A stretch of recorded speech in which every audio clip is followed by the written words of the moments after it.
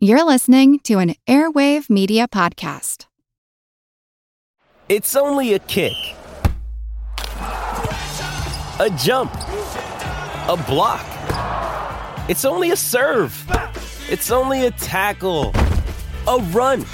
It's only for the fans. After all, it's only pressure. You got this. Adidas.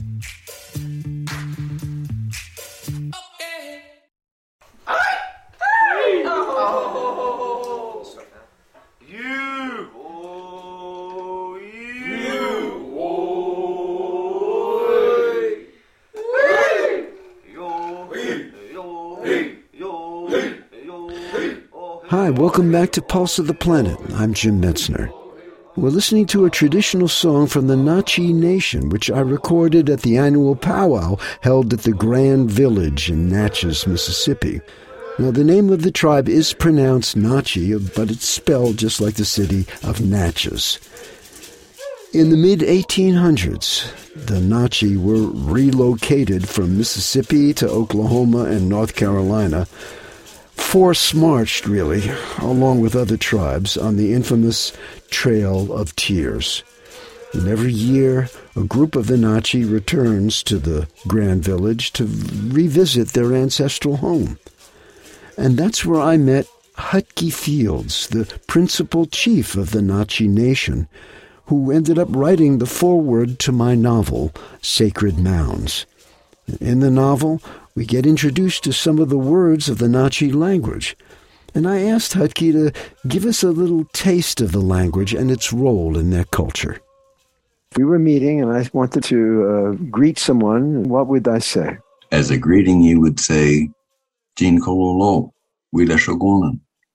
And Jean Kololo is a fancy way of saying, oh, hi, how are you, in the greatest way. And then you can make the Wida Shogunan as a question. Wida Shogunan, are you having a good day? And the answer to that would be, which means yes, not and then you would say Shogun after that. Yes, I'm good. And then you would start other parts of the conversation like Hawk Penagushi. Would you like some tobacco? We have a prayer to the four directions. Well, it's actually more than four directions. It's four directions, up, down, that's 6, and all around, which is 7, just in case we miss something. And that prayer starts out with Kwajip Kakonis, Kara Uwashu, Hinach Nachichi Manatamin. And that means to the east, from whence the sun comes, for our honorable children and young people. Hutke and others have been making sure that the next generation is learning the Natchez language and keeping it alive. And at the powwow in the Grand Village, I witnessed a tradition that's also being kept alive, an intertribal stickball game. But the Natchez version of the game is very different from what I, who grew up in New York, would think of when you say stickball. The Native American version is closer to lacrosse, except that the sticks are shorter, and the game is played like a cross between tackle football and a World Wrestling Federation free-for-all. There are 2 different ways that we play stickball. One of them is called the Little Brother of War. And that would be, we tried hard not to have battles and skirmishes and have other tribes be mad at us forever. Lots of the issues between tribes and between brothers and cousins tribes were resolved with a stickball game. Stickball games, we call it man-to-man stickball these days, and they were used to resolve conflicts or to bet on something, or both. And stickball, you have a little ball that's about the same size as a golf ball, and sometimes it has a tail on it, which means it doesn't exactly go straight when you throw it straight, unless you throw it really hard. And basically, there are no out-of-bounds limits. So there's basically a football field or larger, sometimes much larger, depending on how many men are going to be out there. And all you have to do is get that little ball through those uprights. That's the sound of a stickball game in progress in the background, which took place in the shadow of the mounds, hallowed ground for the Nachi. The mounds are man-made hills, and they're found throughout the United States. Indeed, they're found throughout the world. At one point, there were thousands, perhaps even tens of thousands. Some have become famous, like the Serpent Mounds. Many of them have been forgotten, plowed over, destroyed by construction. Some are burial mounds, and some were ceremonial. And what the ceremonies were is still a bit of a mystery. Historically, the Nachi were among the last tribes observed who were interacting or living upon or being involved with the mounds in some way, which is, when I was writing my book, that's what originally brought you guys to my attention. What is the significance of the mounds to you? Well, the significance of the mounds is everything. It embodies our culture. In other words, still today, the principal chief or the great sun is basically like the head monk. He's been chosen sometimes when he was a little kid and trained for the position that he holds. Does he get paid for it? No. Does he own anything? No. His whole life, as well as the town chiefs, they're elected for the balance of their lives, is a life of true service. So we elevate, raise up our chiefs. So the chief's mounds are generally the tallest because he's basically donated the rest of his life for the entire nation.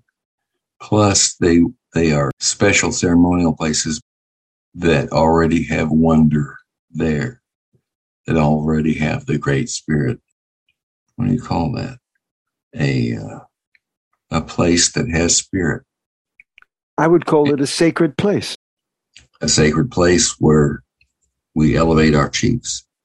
So it's an honor to be lifted up. Often they lifted up primary clan mothers in the same way that they do the principal chief or the great sun. When you learned that you were going to be the great sun, how did that come to pass? You feel like you're being watched, and you are. We have a way of looking at people to see if they have enough spirit or if they're showing dedication or if they're always there at their ceremonies or if they try to touch medicine right and they smoke right, if it's smoking a pipe, that they know the language, that they know the traditions. Strong people who are strong in traditions and can laugh about the little things but get the big things done.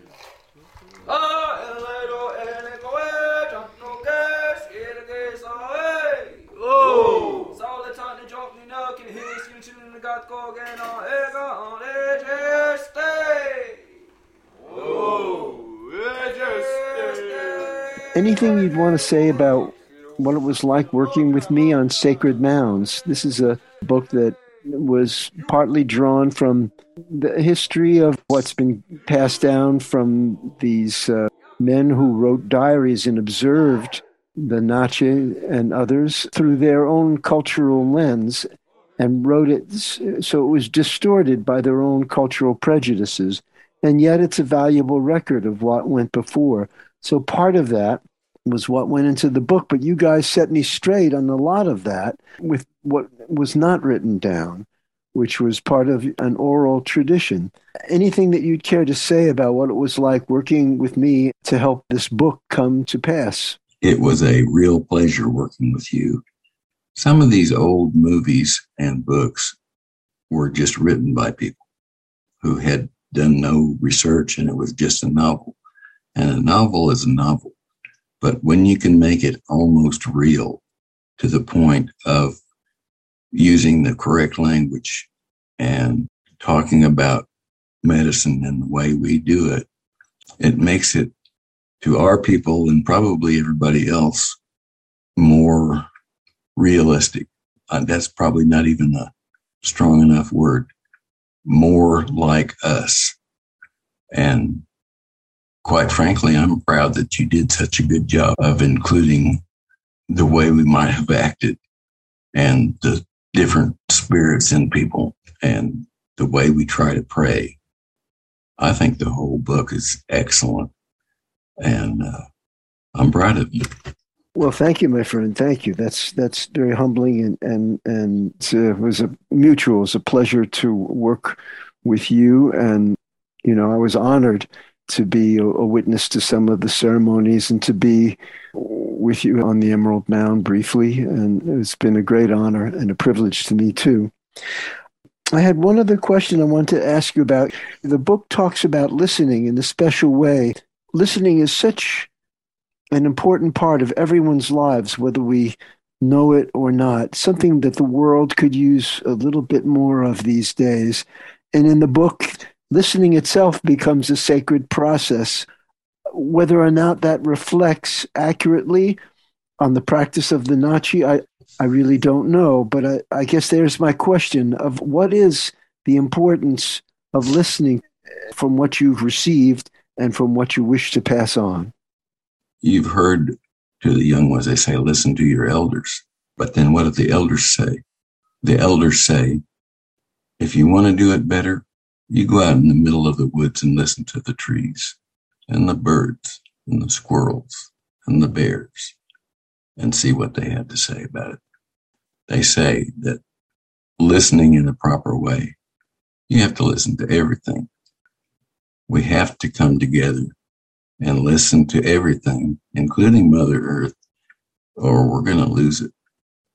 So that in your book, praying in the proper fashion at the proper time so that bad things don't happen with our Mother, the Earth, is phenomenal, I think.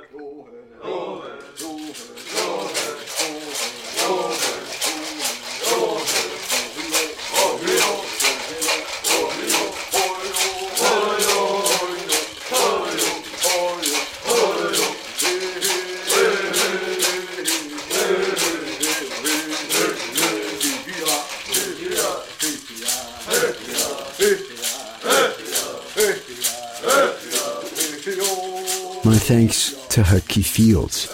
If you want to learn more about the Nachi and the novel Sacred Mounds, visit sacredmoundsnovel.com. That's sacredmoundsnovel.com. I'm Jim Metzner, and this is The Pulse of the Planet.